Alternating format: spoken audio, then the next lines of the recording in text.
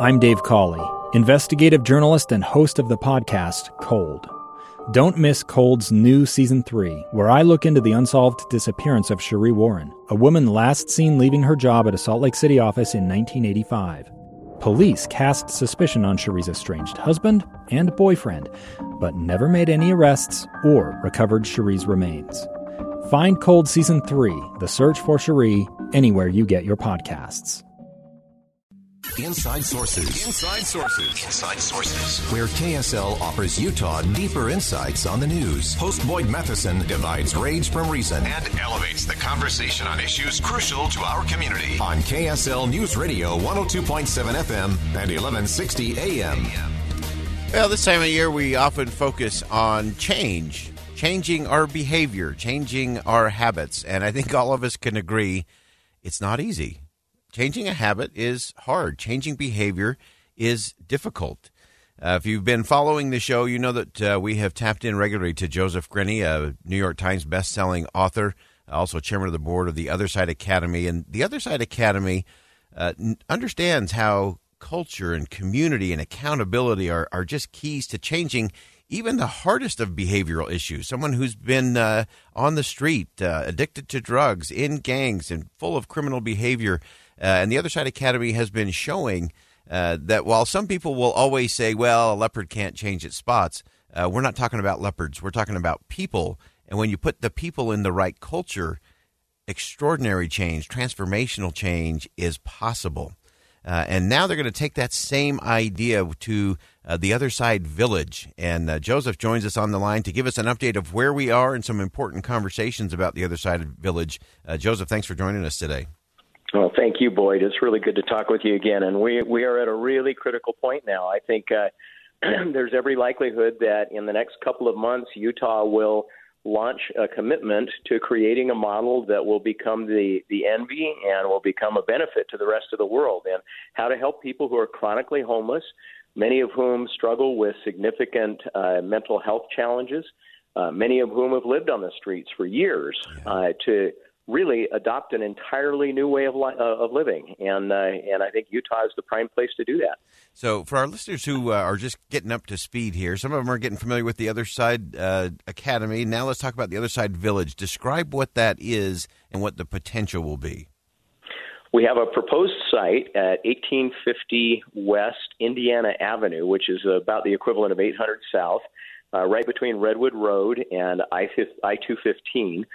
There's about a 37-acre parcel, of which the city, we're hoping, will give us access to about 7 to 10 acres to begin building what will be a 400 to 500 home community for those who are currently chronically homeless.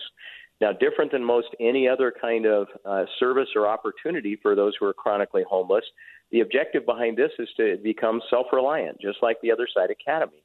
It's for it to be a beautiful community. It's for it to have services on site. It's for it to be an environment where people can work and can participate in the economy and enjoy the benefits and prosperity that the rest of us have as well. So 430 homes, in addition to a vibrant set of buildings that will involve people in a whole host of sort of community activities and bring the rest of the world to the campus as well. I love that. And we know there's been a lot of processing and analyzing going on. The Sitting Planning Commission has had to look at the benefit.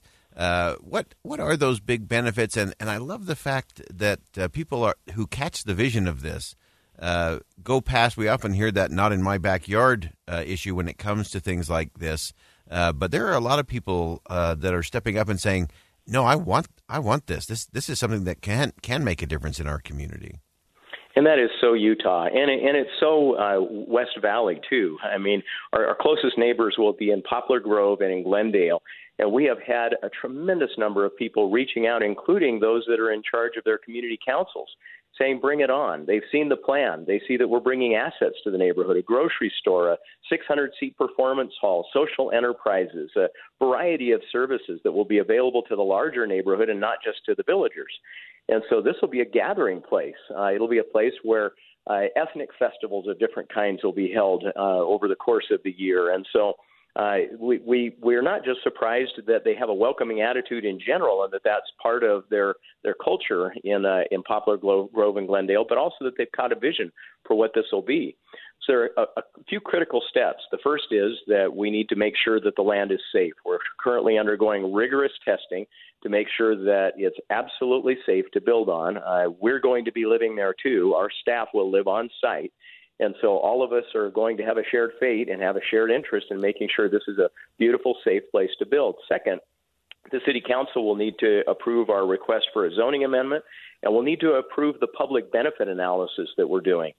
So we've done calculations to show what the city and the county and the state will save in services that are currently offered to those that are unsheltered, who will now be permanently sheltered, in emergency services and hospital and healthcare services and other sorts of expenses. Also the criminal justice system that is often affected by some of what happens as people are chronically unsheltered. And so all of those savings have been calculated and placed into a report.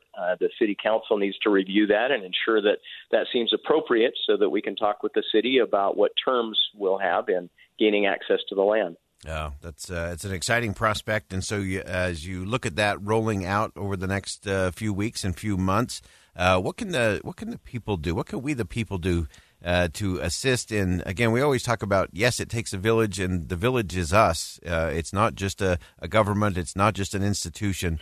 It's really all of us. It's civil society coming together and helping those. I love how you say those that are unsheltered, because I've always believed that everybody has a home. Some of them just need a house to put it in and some people around them to be neighbors and friends.